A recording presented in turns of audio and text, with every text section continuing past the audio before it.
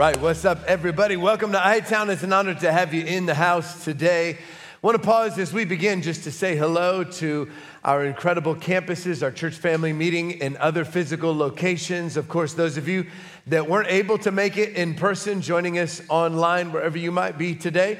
All the correctional facilities across the state and the couple hundred people that are here at Olson Farms, crammed out somewhere in the lobby or the cafe. Come on, church, let's put our hands together. Welcome each other today. It's good to be in God's house together. Go ahead and grab something to take some notes with if you haven't already. This series is called Full Tank because I love to drive, and we talked in week one about how there's just nothing better than having a full tank of gas with the sunshine out and the windows down, the radio up, cruising along, enjoying your life. There's nothing worse than looking down to realize that someone else has run your car out of gas and that you are running on fumes. That's the devil's goal for your emotional and spiritual life, in case you didn't know. Here's our theme verse, John 10:10. The thief comes only to steal, kill, and destroy. But I have come, Jesus said, that they may have life and have it to the full. It's no secret that we've had a really rough couple of years as a nation, and the devil has tried to steal a lot from us. And unfortunately, I think we've begun to see it impact the body of Christ. We are kind of tired. We are weary. It seems like life is heavy. And I believe God's called us to live an overcoming kind of life. Jesus said, I didn't just come so you could survive. I came that your tank would be full, that we would be overflowing. And out of that overflow, we're supposed to be able to be a light to the world around us. So I think it's so important that we make sure, week one, we check our gauges and know where our spiritual temperature is at. We talked about the churches in Revelation. If you missed it, check it out.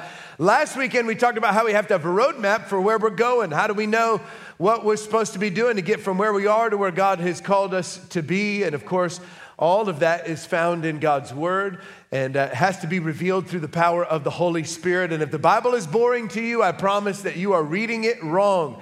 So check out last weekend because it will come to life. This weekend, I want to talk about another spiritual discipline, and that's the subject of prayer.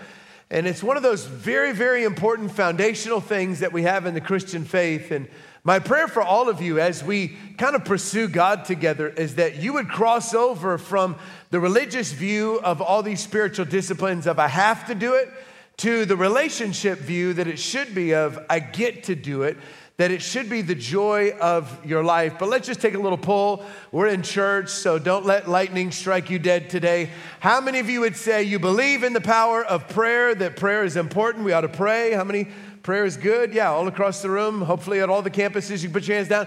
How many of you would say that you could probably pray a little bit more, that your life would be better if you prayed more often? Yeah, it's always the same number of votes, because the reality is we do have some intercessors in our church and we thank God for them, but for the great majority of us as followers of Christ, we don't have the kind of problem where like, Pastor, I don't know what's been going on. I'm kind of on the brink of losing my marriage and my kids and even my job because it just, I don't know. I get up early in the morning and then I get before the Lord and the next thing I know, it's like 3 o'clock in the afternoon. It's been hours in the presence of the Lord and it's like a moment. We don't really ever get that complaint. Most of us will pray and we'll say every word we know and we will travail, we'll fight the devil, we'll pray scripture, we're sweating. We're like, man, I've really moved some mountains today. And we look down and it's been about 3.5 minutes. And so the reality is prayer should be something that we're growing in and that we're developing. The Bible says to pray without ceasing. That it should be this constant conversation with God, and yet we have so little practical information about what it looks like, or maybe don't even know why we should pray. And so today we're going to go to probably an uncommon place for the subject of prayer. That's the book of Nehemiah. And we're going to talk about why we should pray. We're going to build the case for why it's important for us to be people of prayer. And then we'll spend the last several minutes looking at Nehemiah, giving us a construct for how to pray. There's lots of different outlines in Scripture that will help you in your personal time, but this is one of the ones that I love, one of the ones that I enjoy using, and I think you'll enjoy it as well. So it's going to be teaching heavy today. Give you some real practical information that you can put into practice in your daily life. Now, first, let me give you kind of some context about the book of Nehemiah, the nation of Israel had a covenant with God in the promised land. The Lord said, as long as you serve me and as long as you keep me first, then you'll be able to prosper in the land. But if you ever wander to serve false gods, then you're going to break this covenant, and I'm going to let somebody else invade the land and take you as prisoners. Well, of course, they had prophet after prophet to try and get the nation of Israel, who was growing increasingly wicked, to turn around, but they just would not repent. And so eventually the Lord allowed Babylon to come and conquer their nation, carried off most of the people, and now they have lived 70 years in exile, an entire generation not knowing the goodness of God, the promises of God, most of them not seeing the temple of God. It was really a heartbreaking situation. And now there are waves of people who are returning. God's stirring in his people's hearts to get back to the promised land. And Ezra was in one of those convoys. Ezra was a prophet, and there's a book of Ezra that you can read. And Ezra comes and brings back reform religiously, kicks out all of the false gods, and really tries to create this synergy around the temple and around worshiping. And they eventually, through lots of adversity, rebuild the temple. But then because of all the reforms that they made, they become adversarial to all the people around them. And so they try to rebuild the walls, and that's where King Artaxerxes steps in and says, you cannot rebuild the wall. And he is the most powerful man on planet Earth, happens to be Nehemiah's boss. And so we pick the story up in Nehemiah chapter 1, in verse 1. Nehemiah writes, the words of Nehemiah, son of Hachaliah, in the month of Kislev. In the 20th year, while I was in the citadel of Susa, Hanani, one of my brothers, came from Judah with some of the other men, and I questioned them about the Jewish remnant and about the exile, the people that were there, the remnant left, and about Jerusalem. They said those who survived the exile are back in the province and are in great trouble and disgrace because the wall is broken down and its gates have been burned with fire. And so they said, look, this situation is bad, Nehemiah. Our country is destitute. We're a laughing stock. We're vulnerable. It's just really kind of a mess.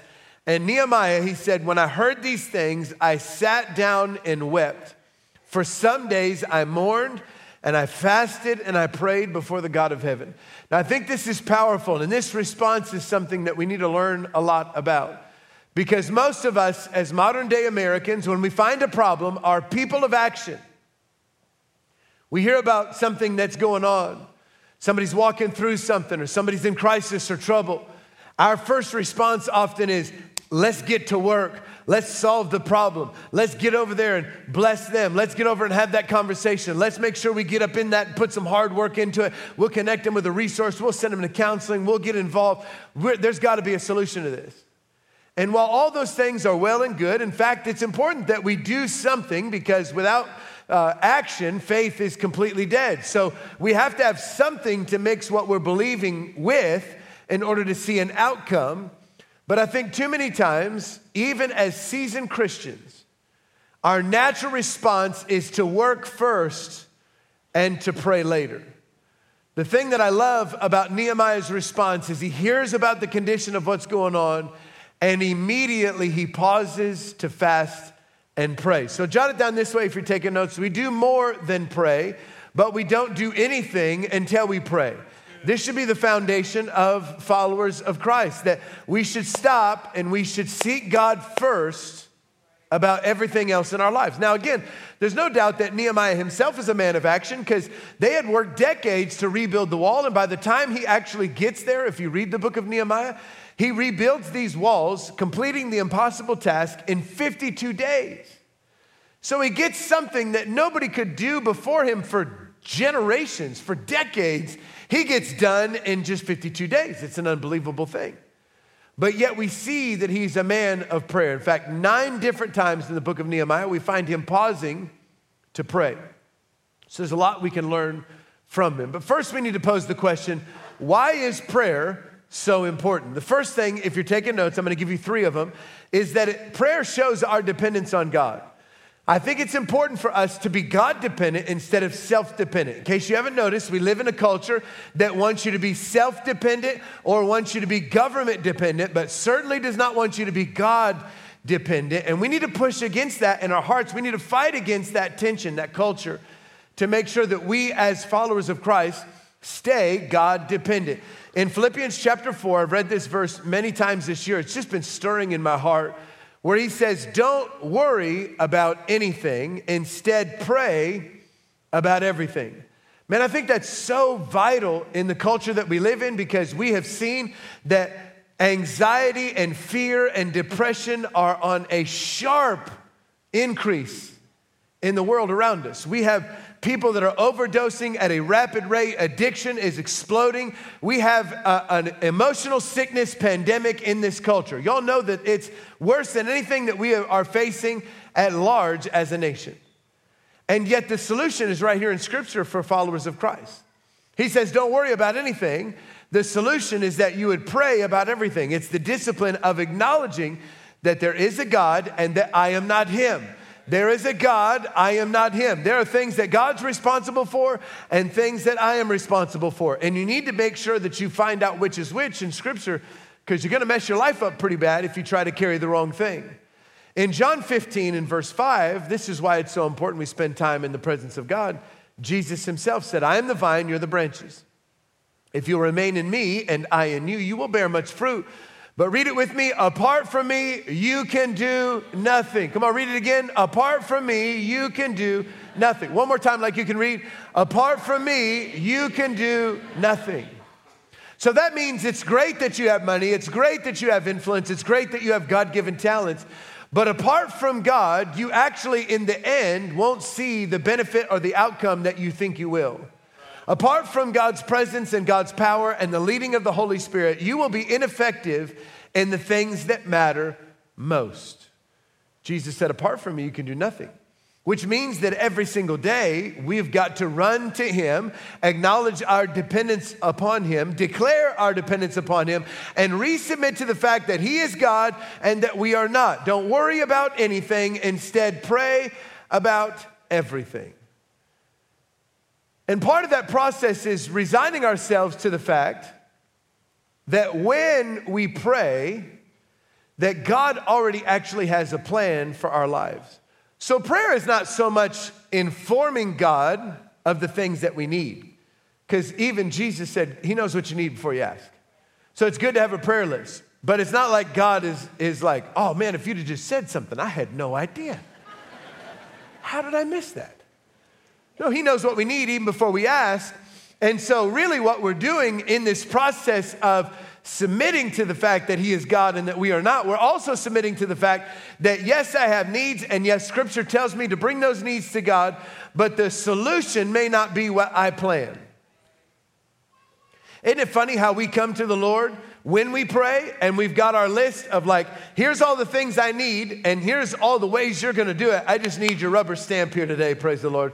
Just do that for me. Thank you very much. And that's actually not what prayer is at all. Prayer is actually bowing our knee to the King of all kings and saying, not my will, but your will be done. I think these are the things that I'm facing and this is what I need. Here are the promises, we'll talk about that in a minute, in your word that says that you'll move on my behalf. But at the end of the day, I'm just acknowledging that you're God. And Isaiah 55, of course, continually reminds us that as high as the heavens are, higher than the earth, so his ways are higher than our ways, his thoughts are higher than our thoughts. God has a better plan because he's bigger, better, smarter, more powerful than any of us. Right. Prayer is just acknowledging all of that is true.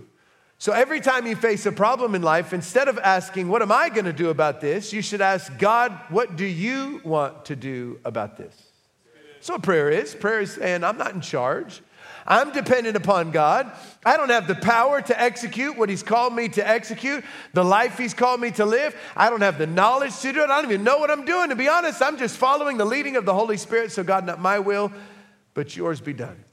I'm dependent upon you. I don't have all the answers.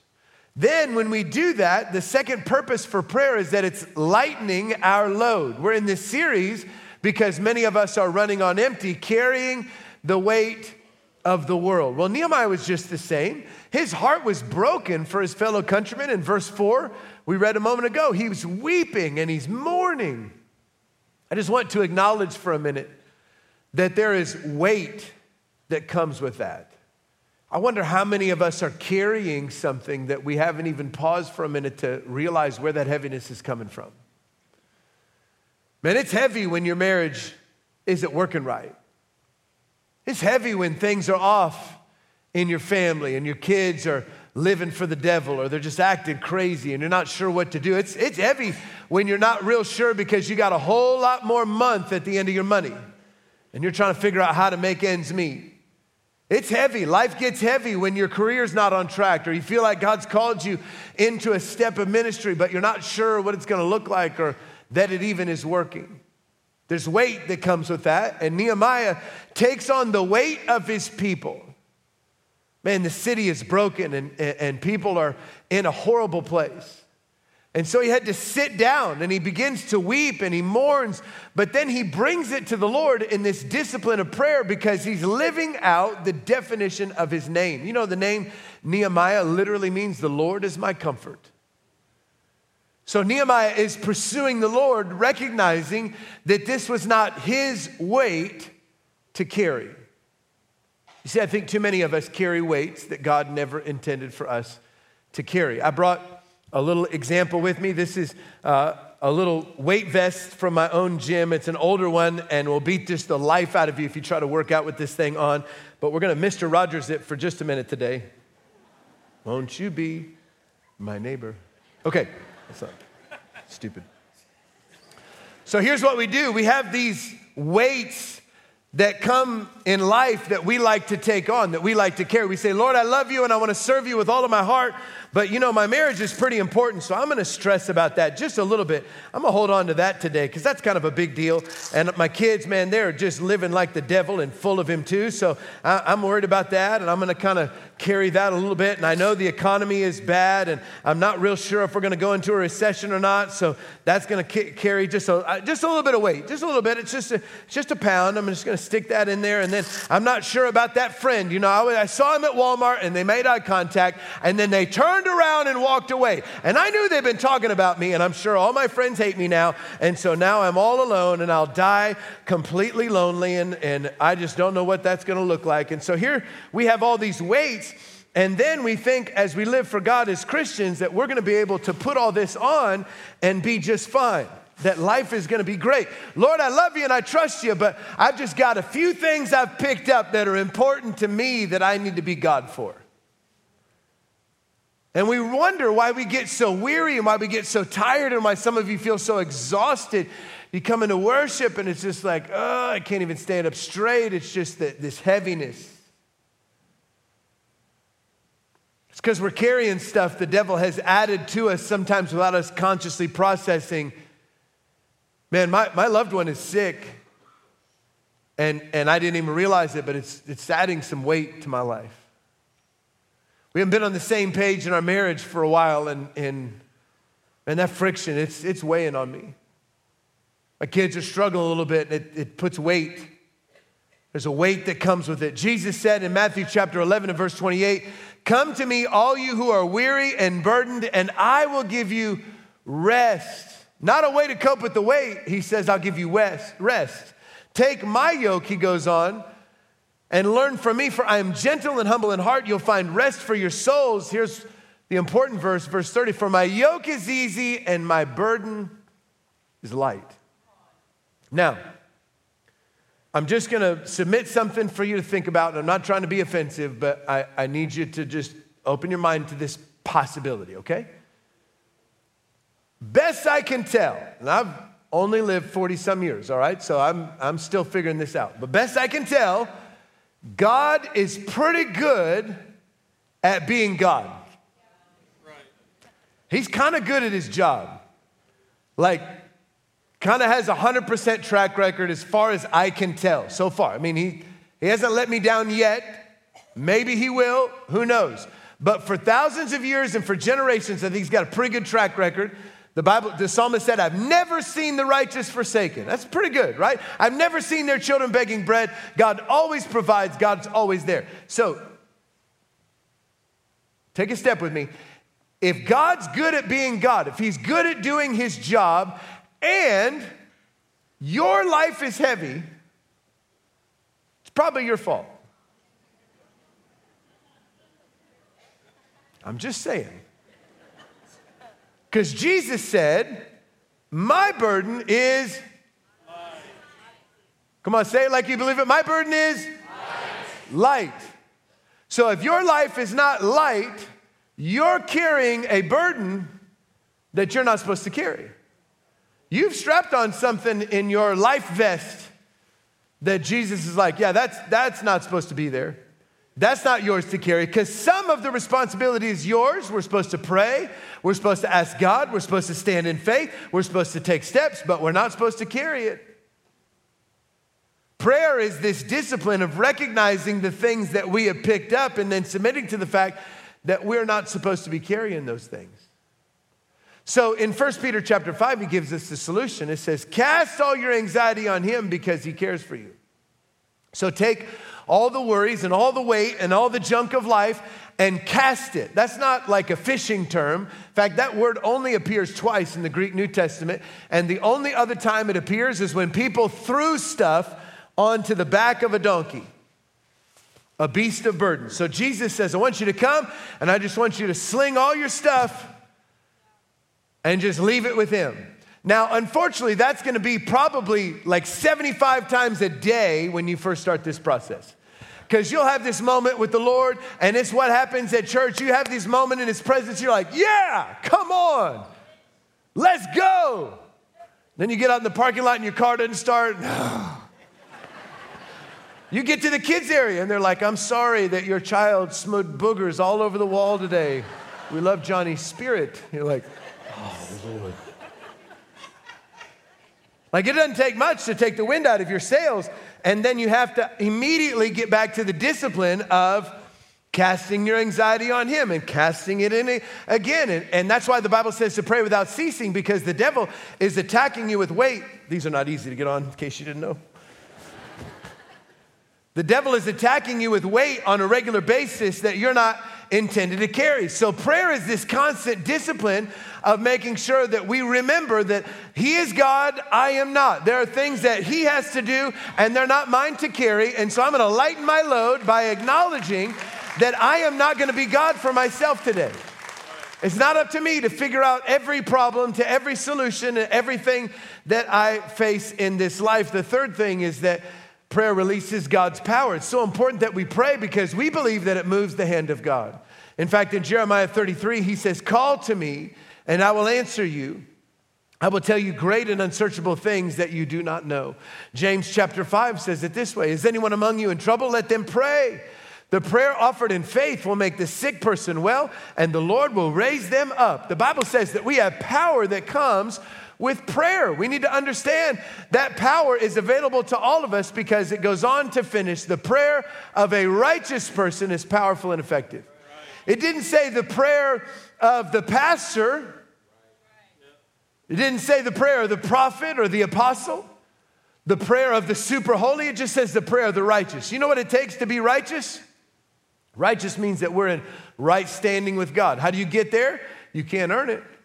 It's by grace that you are saved. It's by the blood of Jesus Christ shed at Calvary, which means every one of us has the equal opportunity to have powerful and effective prayers if we are submitted to the cross of Christ.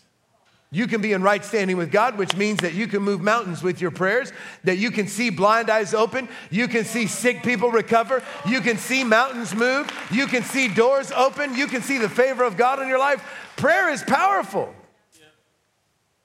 And so we have to get into the habit of unlocking God's power. Why would you want to have the power of the Almighty God available as a follower of Christ at your fingertips and never access it? Why would we live every day beat up, worn out, carrying the weight of all of our fear and all of our trials and all our circumstances and all our family, while all the power you could ever need was right available to you in a moment of prayer? Well, the devil just tricks us into believing, I don't have time for prayer. I don't know how to pray. God wouldn't answer my prayer. I'm not sure if it would work for me. I've never been a prayer warrior. I don't have all the fancy King James words. Like the Lord is like, that wasn't in King James. I got nothing. I don't know. You got to throw more these and thous and thuses in there, bro.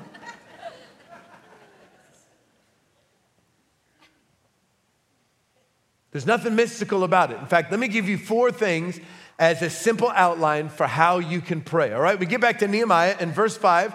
He said, the Lord God of heaven, the great and awesome God who keeps his covenant of love with those who love him and keep his commands. This is the opening prayer of Nehemiah. What he is saying in this prayer, number 1, is God, this is who you are. It's important that you begin your prayer time by reminding yourself how great and how awesome your God really is. Go back to that prayer. He says, you are great, you are awesome, you keep your covenant. There's 3 things to that. The first one is, God, you are great. We're talking about his position. You are Lord of all. You are King of kings. Everything in the universe must bow its knee to the name that's above every other name because you existed before the foundations of the earth. There is nothing that you do not know. There is nothing that you cannot do. When God introduced himself to mankind, he said, I don't have a name. I just am. That's who you are praying to, and that is who you serve. It's pretty awesome for us to remember, God, you're great. And then he says, God, you're awesome. That's God's power. So not only does he have the position to be an authority over everything in the universe, but he also has the power to do anything he desires. So it's not like God's like, man, I'd love to help you out, but I'm just a little short right now. We got a lot of fires we're putting out. It's just, I'll get to it when I get to it. No, he is all powerful. He is the Alpha and the Omega. There's nothing that he cannot accomplish. Your God is amazing. And you need to remind yourself of that. And then it says he always keeps his promise. He's faithful. So we pray God's position, we pray God's power, we pray God's promises. It's good for you. Maybe even go back to the Old Testament covenant names. You know, every time God revealed himself to the nation of Israel, he would reveal his character and his desire to them in a name that he would give himself. So he's Jehovah Jireh, the Lord who provides. Jehovah Nisi, our banner of victory. Jehovah Tsidkenu, the Lord our righteousness. Jehovah Shalom, the Lord our peace. You begin to pray the names of God. Jesus taught us, our Father in heaven, hallowed be your name. Remind yourself of who God is, because I'm telling you, the devil's always trying to beat you up over the fact that God doesn't love you and God's not there for you. No, he is an ever-present help in times of trouble. He is faithful. He's never left you. He's never forsaken you. He will always be there for you. Every good and perfect gift you have comes from your Father in heaven who loves you more than you could possibly imagine. It's important to start by saying, God, I'm reminding myself of how great you are, how amazing you are, how loving you are. Give him the praise that he deserves. Then in verse 6, he goes on, I confess the sins we Israelites, including myself and my father's family, have committed against you. We have acted wickedly.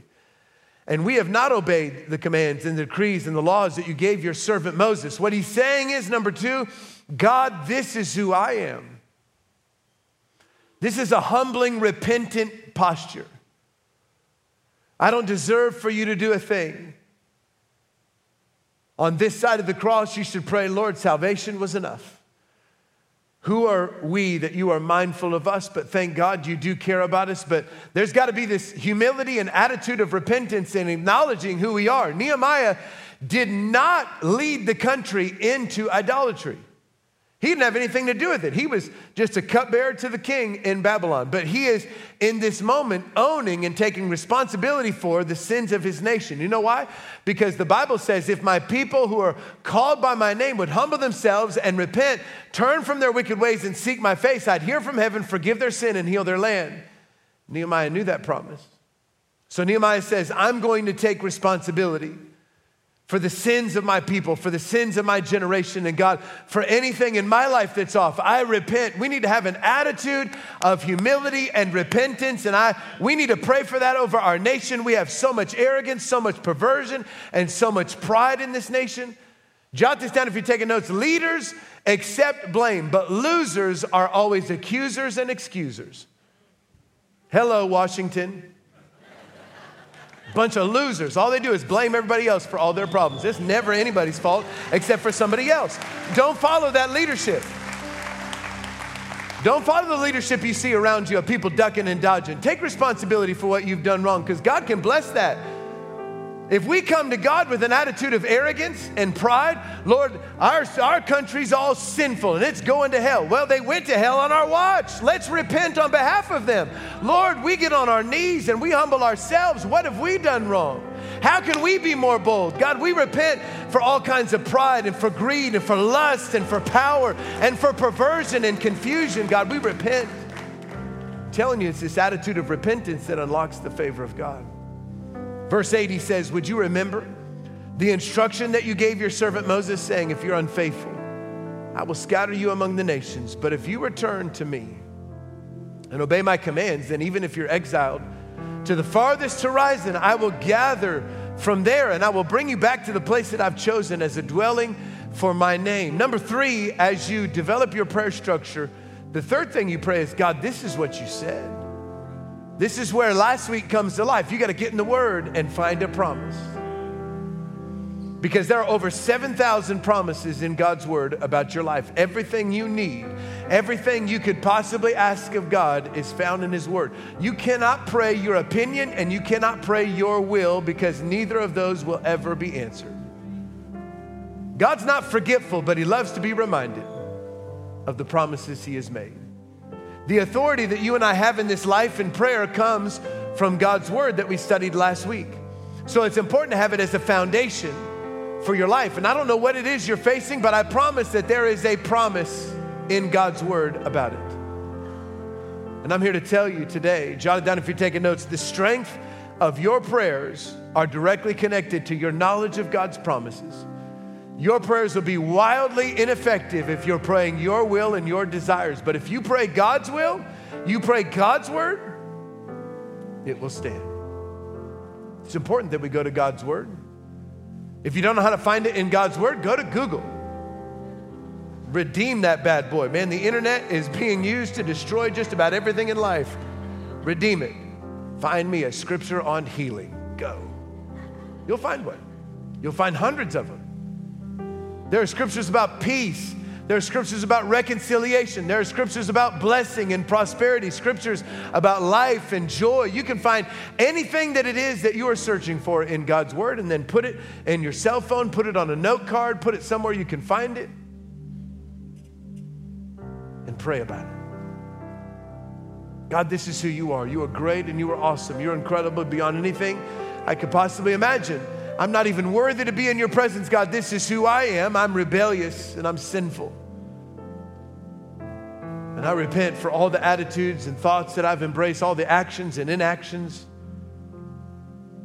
But God, this is what you said in your Word. If I would just stand on this promise that you would come to pass, that you would move. Verse 10, he goes on to say, they are your servants. I'm praying and interceding for this nation whom you have redeemed by your great strength and your mighty hand. Let your ear be attentive to the prayer of this your servant and to the prayer of your servants who delight in revering your name. And now, would you give me success today by granting me favor in the presence of this man? You see, well, oftentimes when we read Nehemiah, we don't realize is that 4 months has passed from the beginning of this prayer to the end. From the time that Nehemiah heard about the destruction in the city to the time that he actually entered the king's quarters with an entire plan to rescue the nation of Israel. 4 months had passed. I often wonder in my holy imagination how his prayer life developed during that time. Probably started off with the weeping and the mourning and the fasting and the praying of God, something must be done. Then he probably progressed to, God, nothing happens until you raise up a leader. Everything that changes in life is from leadership. So God, send someone. To maybe, God, you haven't sent anybody. Is this something I'm supposed to do? To God, how am I supposed to do this? If I were to be the one, what would be the steps and what would be the process? Holy Spirit, I need you to lead me, guide me, help me understand the plan so that when the moment comes, I'll be prepared. To now the conclusion of the prayer, Lord, I pray that you would bless this next step that I'm getting ready to take. I need favor in the presence of this man. Number 4, we conclude our prayer with, God, this is what I'm asking. Don't ever start your prayer life with the things that you want from God. Good morning, God. I need you to give me peace and joy, and I'd sure like for you to fix my jerk of a husband. And God, we just thank you for these kids that you kind of blessed us with, but Lord Jesus, you know how bad they are. That's not a prayer life. It's not a relationship. God, this is who you are. God, this is who I am. Lord Jesus, this is what you said in your word. These are the promises I'm standing on. But God, today, this specifically is what I am asking. Give me favor, Nehemiah prays, as I get ready to enter this conversation. Do you know, jot it down as we close, general prayers don't have answers. Don't just pray general prayers. Lord Jesus, I just thank you today. We'll be blessed. That's a wonderful thing to say, but Lord, help me increase today. Well, if someone comes and gives you a number 2 pencil, God answered your prayer. Somebody gives you a quarter, prayer's answered. Don't pray general prayers, pray specific prayers. Nehemiah said, I have developed a plan. I have listened to the voice of the Holy Spirit. This is a key moment, God. This one man is the person through whom everything could change.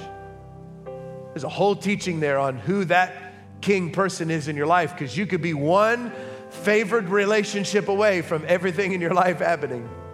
All of Nehemiah's dreams and all of his plans and all of his goals, all of his prayers, all his preparation rested in one conversation. He's about to go into the presence of Artaxerxes, the king, who denied the building of the wall. And he's about to ask, hey, you remember that city that you wouldn't let the walls go around? Well, here's the deal. I would like to have 3 months off from work to travel there. I would like to rebuild the project that you personally denied. And how do you feel about paying for it all? That was his ask. That's a bold prayer. But Nehemiah had been led by the Holy Spirit in his preparation, we have to believe, and he was ready for that moment that he asked for the favor of God in his life. And of course, God granted him favor that day, and he was able to return and rebuild the walls. Where are you at today in your life as you follow the Lord in your business, in your marriage, in your children, in your career? Can we pray, God, would you give me favor in doing that? Because some of you would say, I'm not really where I'm supposed to be. Here's my last thought for you as we close. If I can't ask God to bless what I'm doing, I should probably start doing something else. With every head bowed and every eye closed, for some of you, this is a turning point in life, because you would say, man, the way I'm doing business, the way I'm leading my family, the way I'm raising my children, I can't ask for God's blessing on. If you're in that place today, it's probably pretty safe to assume that life's pretty heavy and that you're probably pretty tired, because you're carrying a burden that you were not designed to carry. Jesus' invitation to you today is, come and I'll give you rest. He wants to make your life light. He wants to make your tank full. But it doesn't come through religion. It comes through relationship. It comes by submitting yourself to Him. I would love to take just a moment to pray with you before we go. With no one looking around, maybe that's you today.